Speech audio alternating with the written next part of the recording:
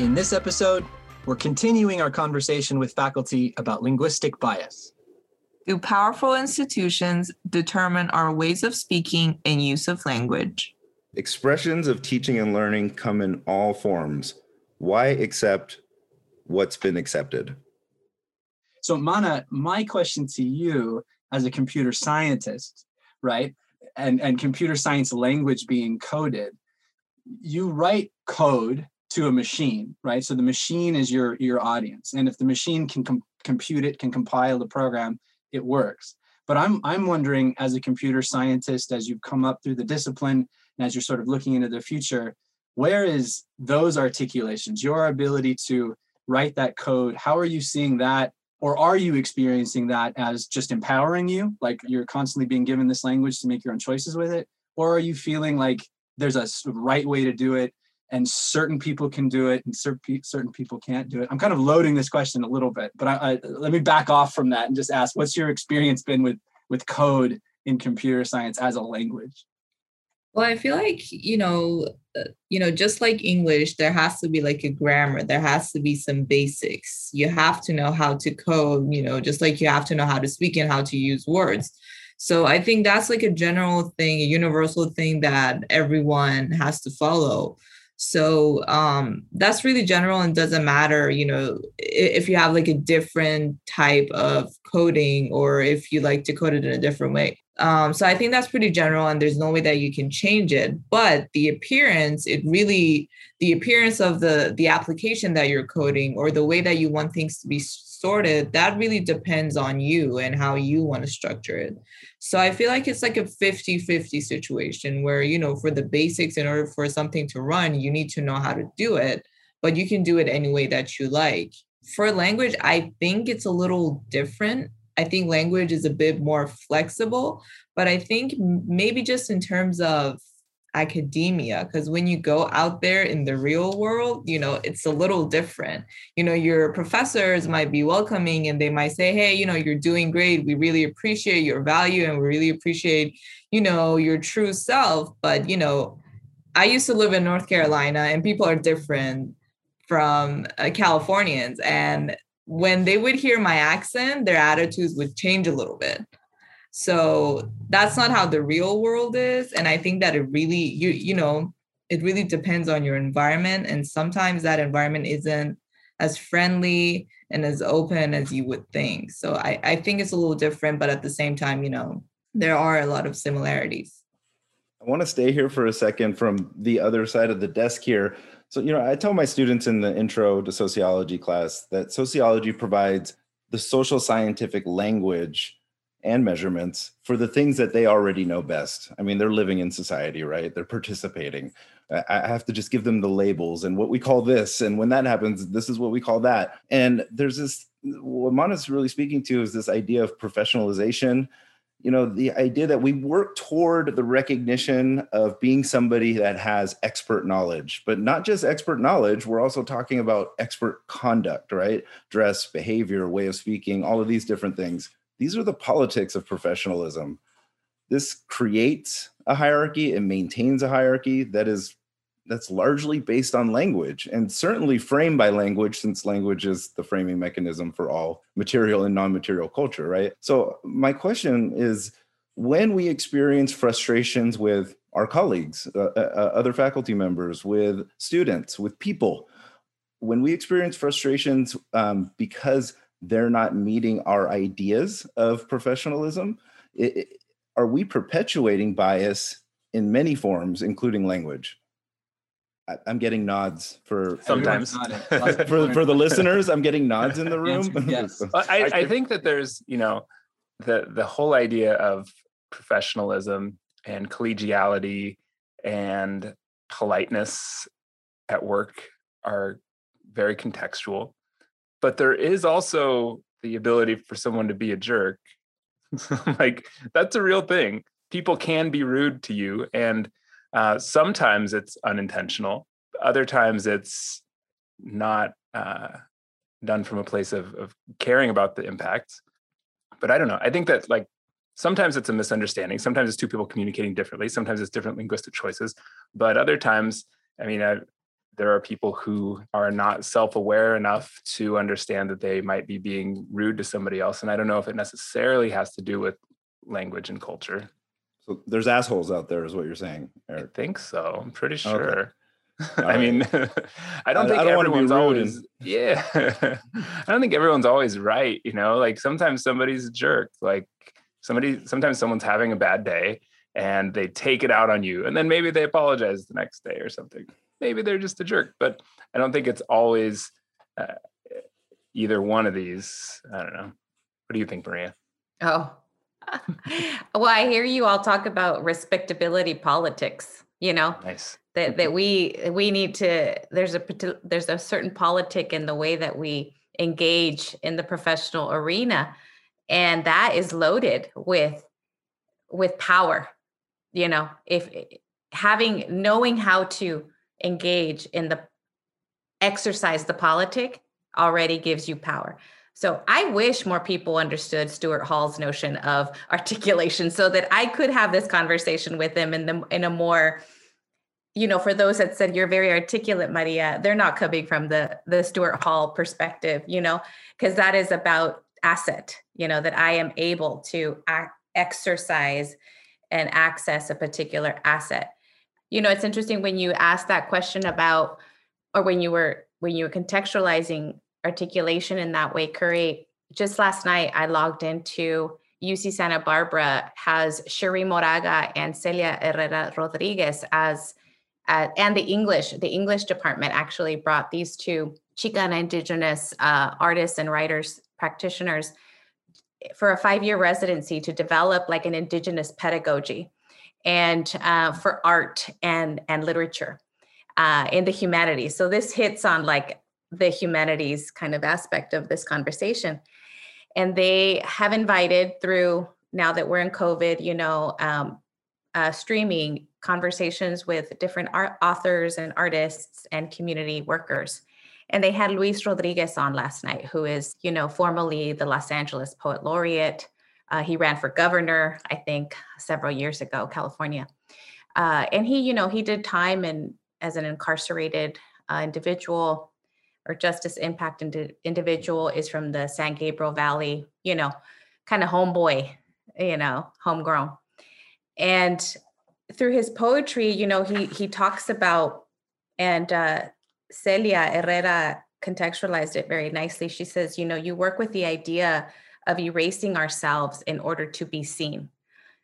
Gosh, think about it. That is so deep, right? That we have to somehow, respectability politics, we somehow have to erase some part of ourselves. And I'm not going to go with the jerk in ourselves, you know, because that's very subjective and kind of extreme. But like, let's say about like, what does the home pedagogy, the home language that I bring to the table, that somehow I need to like put that to the side, shelf it for a little bit in order to be seen. That to me feels very, that is not about articulation. That is not the way that we access our agency. That is about conformity to a certain degree, right? That is about forced assimilation. That is about buying into and further perpetuating respectability politics. So I think it's a delicate dance, and our positionality in terms of who we are will determine how invested we are.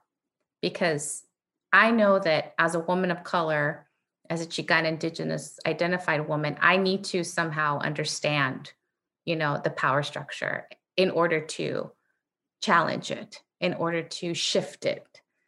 And I'll go as far as Denise says, or maybe I'm putting words into your mouth, Denise, but I'm hearing from you like eradicate it, right? Eradicate it. Oh, hell yeah. Yes. And so I don't know how many people are ready for that. We're working on that. We're working on that. But that is the project, right? I hope, when we talk about these anti-racist, anti-decolonial structures or movements. Goal. That's the goal. I have no idea how to get there, Maria. Right? I mean, I shouldn't say no idea. I have incremental ideas about some of the ways. This podcast is one of the ways. Some of the practices we've talked about in terms of, you know, how a faculty member, quote unquote, sets standards, how we work with the concept of equity. But Yeah, I feel like this is one of those like wisdom moments, right? Like I'm old and therefore I get to call the wisdom card every now and then. And I feel like I have watched too long that we keep saying, no, no, no, it is this way. And so therefore, you have to buy in. You have to be able to code switch to the standard expected, or you'll never get the job, the power, the money, whatever is sought. And I think that's one of the ways we have kept white supremacy in place. And so I really, really think it's one of the pieces we need to dismantle in as deliberately as we can. What goes to this idea, I hear people say all the time, once I get into that position, once I'm in that position of power, I will make the change happen, right? Once I infiltrate the system, if you will. And that's making the assumption that you've ever been outside of the system to begin with, right? And we're not. And that you will not be changed, and you will not be assimilated, and you will not be a totally different type of professional or person by the time you occupy that. I mean, how much scaffolding is involved in that process, and how much influence do others have on you to even give you a chance at an opportunity? Maybe as far as faculty and our perspective, maybe what can be helpful would be, instead of focusing too much on the system, that we've been talking about the system, the overall situation, to focus on the identity, which is what came out from Maria's last words, right? So because that's the other side of the coin, basically, because language is identity, is the same thing. So but the identity is the person, is the individual. So we focus more on caring on the individual and valorize, give it more importance to that side, at least in our day-to-day job. And that might be maybe a perspective shift that can be of some help. On that note, what I hear you talking about, Andrea, is like individual practice, right? Like what we do as individuals, as opposed to the focus on the system. Yeah, so to focus on the individual, on the individual student, on the persons, because they express themselves through the language. So their expression is the expression of their identity, and that's the key part that is the most important that I found every day. I mean, in a language class, it's clear that if the people that have, the students that have a stronger identity of themselves, they can succeed easier than people who are still looking for an identity, or they're maybe in between two identities, but they're not strongly grounded, right, in either one or in both. I think that we should give more importance to multiple identities, and in all types of society. It can be language, can be sexual identity, whatever. And if that would be more of a focus, more of a constant focus at the college, in the profession, generally speaking, not just us, of course, I think that we could give it a bigger push, maybe. Right. And that's why I was bringing up the question about professionalism, because I have a very specific example, but I'm not going to name names. Some of you will probably figure it out just as I start talking here.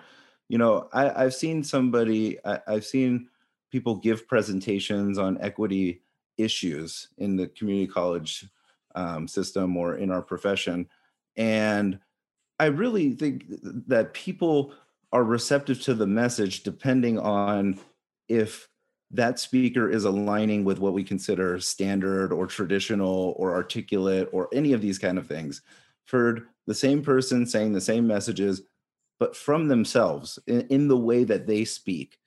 And I've heard people say that they don't like this presentation style, they don't appreciate it, they're not learning anything from it. But if somebody of the same identity as that person, or same racial ethnic identity is what I'm talking about, says it in a way that is more in line with what the general understanding is of professionalism, and they speak in a certain way, the message is the same, but it's much better received, or well received rather, right? And people accept it.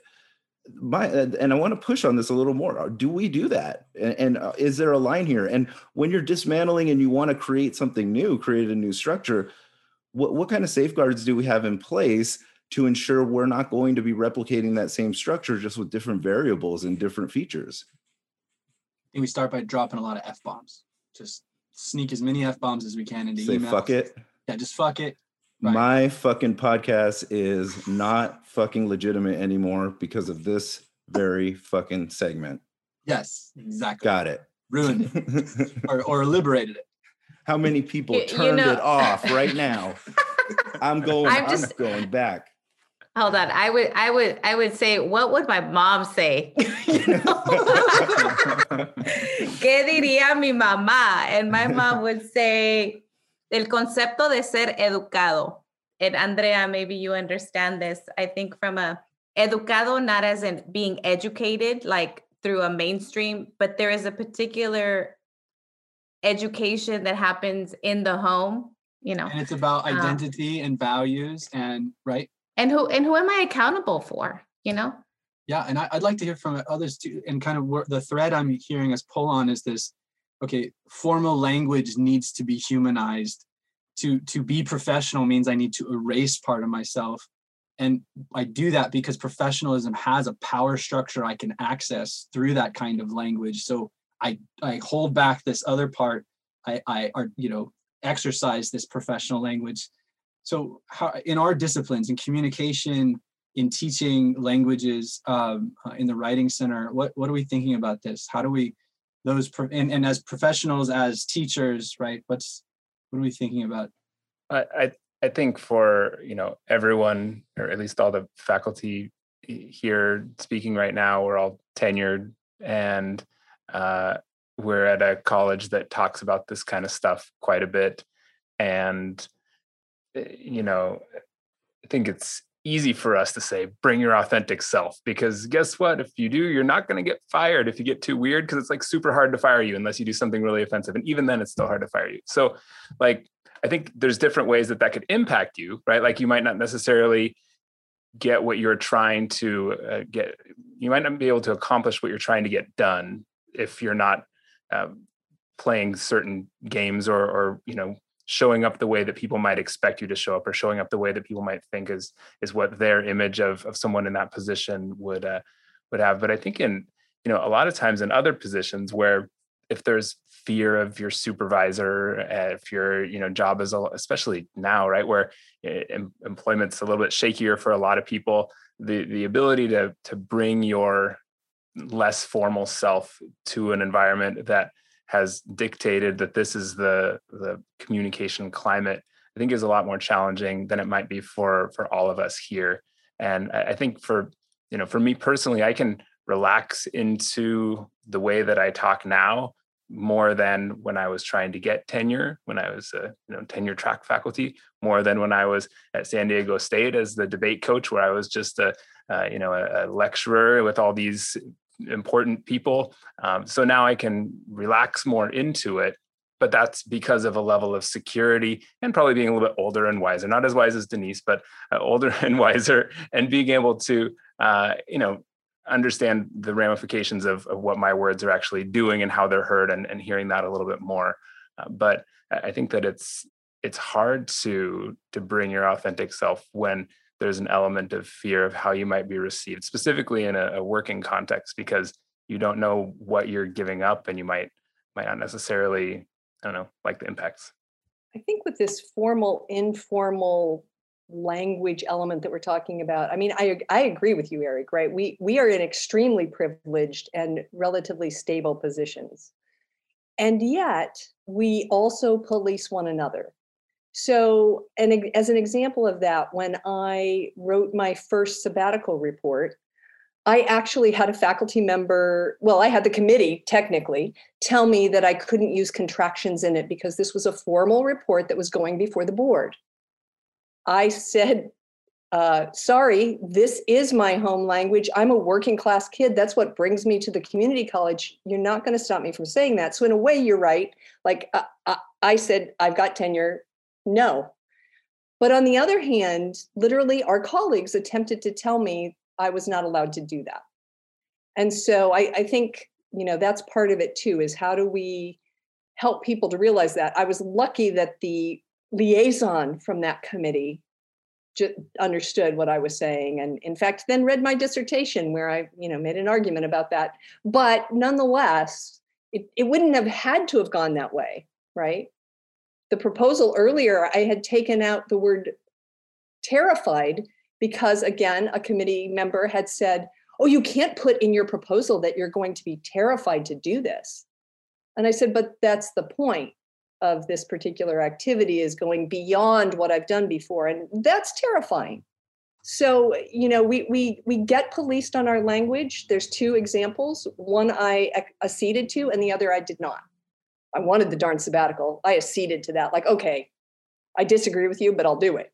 Right. And that's part of the crux, right? When we're willing to give in, even with our security, the stakes are high. So can we ask the question, is in this hypothetical, well, not even hypothetical situation, but like the reverse of that would be, is the intention of the person delivering this quote informal language, non-sanctioned, institutional form of communication, is that an intentional way of challenging the hierarchy and the power structure of the institution and its culture? And or is this the way that one's identity, that one carries themselves in the world always, whether it's in a power structure or not? So is it like conscious or is it unconscious? I know that's maybe taking us to a different direction, but I wonder, because if it's a conscious choice, this is about the rhetorical situation, right? Yes. We make moves in the delivery of our message. So how we do that, and I didn't want to take it there, but that's what it is, right? If it's intentional, because I'm going to say fuck you to the institution, and you're not going to dictate, how I'm going to then yes. You know what I mean? Like, yes. And if it's not, like, is it still a yes? Maria, are you asking us, do we want to be the weirdo college, or do we just generally want to be weirdos in the world? I don't know what I'm asking. I'm just saying, like, yeah, keep it funky, right? Or keep it weird. I think that positionality and intentionality, if unconsciously I can move through a situation and succeed, whatever my purpose was, I've internalized how those structures works and how that system works. So it's internalized. I'm doing it unconsciously. I think I would call that privilege, right?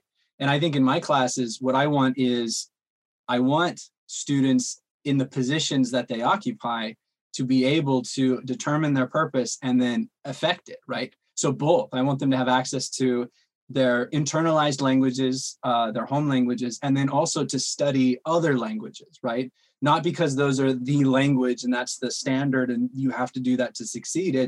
This gives you a larger range, right? You can articulate, right? Mesh languages to a greater effect to achieve more of your purpose. Maybe even realize that you have options to a greater, and I guess what I'm trying to say is pluralize. That's where I'm after, right? Not necessarily eradicate systems, but to pluralize. When we say professional, I think of a lot of things. I don't think of one thing. I think that's how I'm responding, Maria. So this is for all of you, and I would really appreciate everyone's answers. So what makes language legit in your classrooms, or Denise, in your case, the writing center? And can you explain, like, what do you mean by legit when you're explaining your answer? Effectiveness. I think if something is communicated to me effectively, and I teach sociology, so I'm not too worried about a lot of the structure and a lot of the commas and periods. I don't know. I don't feel like that is a huge part of my job with what I'm doing. I'm looking for engagement in the content, and if the way that they speak to me, I'm understanding it. And that's a two-way street. It's not just them being able to effectively communicate with me. It's me learning how they are trying to communicate with me, and I need to be effective in that too. So I think to answer your question, if we can get to that effectiveness and we can get to that level of understanding, that makes it legitimate in my classroom. And legitimate to me means we're learning from each other, and we can also explain, however that is, or express or demonstrate the ideas that we're exploring together in ways that make sense for us as individuals, but make sense to us when we try to explain it to one another. I'm going to jump in on that because I think Sean started with engagement. And I think that's absolutely what we want in the Writing Center is engagement. Because the process of walking with a student writer as they work with their ideas and put them effectively on paper, it's all electronic now, but we still talk that way, right? Put them on paper is the enterprise. And that means give and take, right? So that's engagement. So it's asking questions, it's following the answers. And ultimately, I think the goal of that is some kind of clarity. Now that can be clarity of process along the way. That can be a clear, like that bright shining moment of an idea. It can be the clarity of, no, I know my argument now. I know exactly what I want this paper to be about. But it sometimes is very small. It's incremental. And all of that's legitimate language use and pursuit. I just was listening at Sean's words, and it would be exactly the same for me. I mean, in a language class, it's exactly, I would have the same definition. Sean said it much better, of course, but it's really, I think it's very telling, because I think that we really are aligning even a language, an international language class, with the goal of that type of class with the goal of a sociology class, which is for English speakers, in the United States. So I think I was really pleased by hearing your definition. So I'll jump in again, the question was, what makes language legit in my classroom? I see it as kind of a tension between authenticity and audience-centeredness, specifically for speech classes. I like to tell them that the speech is never for you, right? It's always for your audience. But that also, if you start thinking about it too much that way, then you start pandering and you start becoming inauthentic. So it's this tension between showing up as yourself in a way that understands who your audience is and navigating the place between where your audience is and how that message is going to land with them, and also understanding your ability as a speaker and as a user of language of where you can take them and where you can bring them. Because just because someone speaks in a particular way doesn't mean that the right rhetorical move is to speak just like them, right? Because then a lot of times that's inauthentic, even though you might be thinking, hey, if I speak in the way that they're speaking, then it's going to resonate more. But the reality is that if you can speak in a way that resonates with yourself, but still have the awareness of the way that it's being received and do the dance between those two, which is, I mean, that's not easy to do, right? That requires a certain level of mind reading and experience and luck and craft and all those sorts of things. But like what Sean was saying, I also kind of come to that same place where I'm not using APA as a way to take off significant amounts of points, but at the same time, the way that they use research is a way that they're going to be building credibility. And the way to really think about that best is, okay, we know who we have here. What's the best way to articulate the credibility of this source for this particular audience, where it's going to mean the most, but also where it's not kind of overdoing it. So I would say it's somewhere between the dance of authenticity and audience-centeredness and the linguistic choices that would be made to find that place. So thanks for the question, Mana. And, I just wanted to say, Andrea, I think your point is really important, because that gives people who are even the ones that are the most resistant, I think, an invitation to explore the possibility. The ones who are most resistant to like learning a second language, or to even trying to pronounce someone's name in the way that's not, a standard American English sounding. So I just wanted to appreciate that point you make, because we all have that ability, whether we are 5 or 35, But to your question, Mana, what makes my language in my class legit or effective in the classroom? And I think it's 2 things. First of all, the discovery process of being able to, quote, articulate in the way like an idea, and what journey does the student along with me or their peers go through to get there? And I do put it as in this context of discovery, because oftentimes I think students come to our classes thinking that they're not capable of being sort of legit writers or effective, communicators. And so it's unlearning a lot of those internalized ideas around what makes good, quote unquote, writing, and that process of discovery for them in relationship with me as their professor, or perhaps with the peer writing consultant, or in bridging with the writing center is very exciting.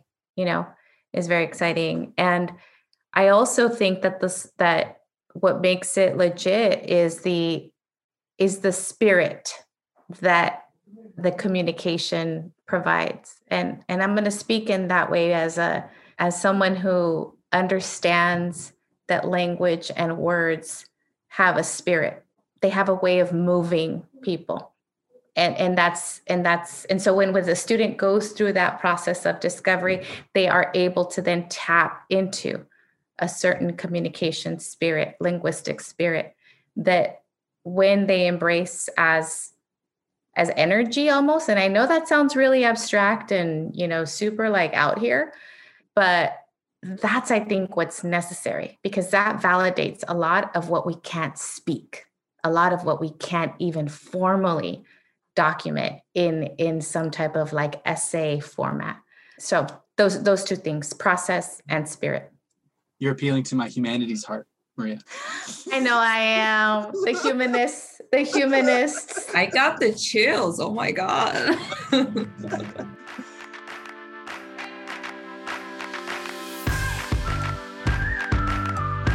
Students and faculty engage topics. Dangerous discussions need a safe space.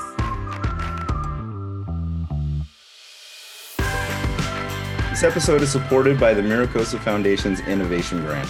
The Safe Topics podcast is produced and engineered by Kelly Barnett. James Garcia handles promotion, student recruitment, and research. You can find us on Twitter, Instagram, and safetopics.podbean.com. Find us on Apple and Spotify. Please rate and subscribe. Thanks for listening.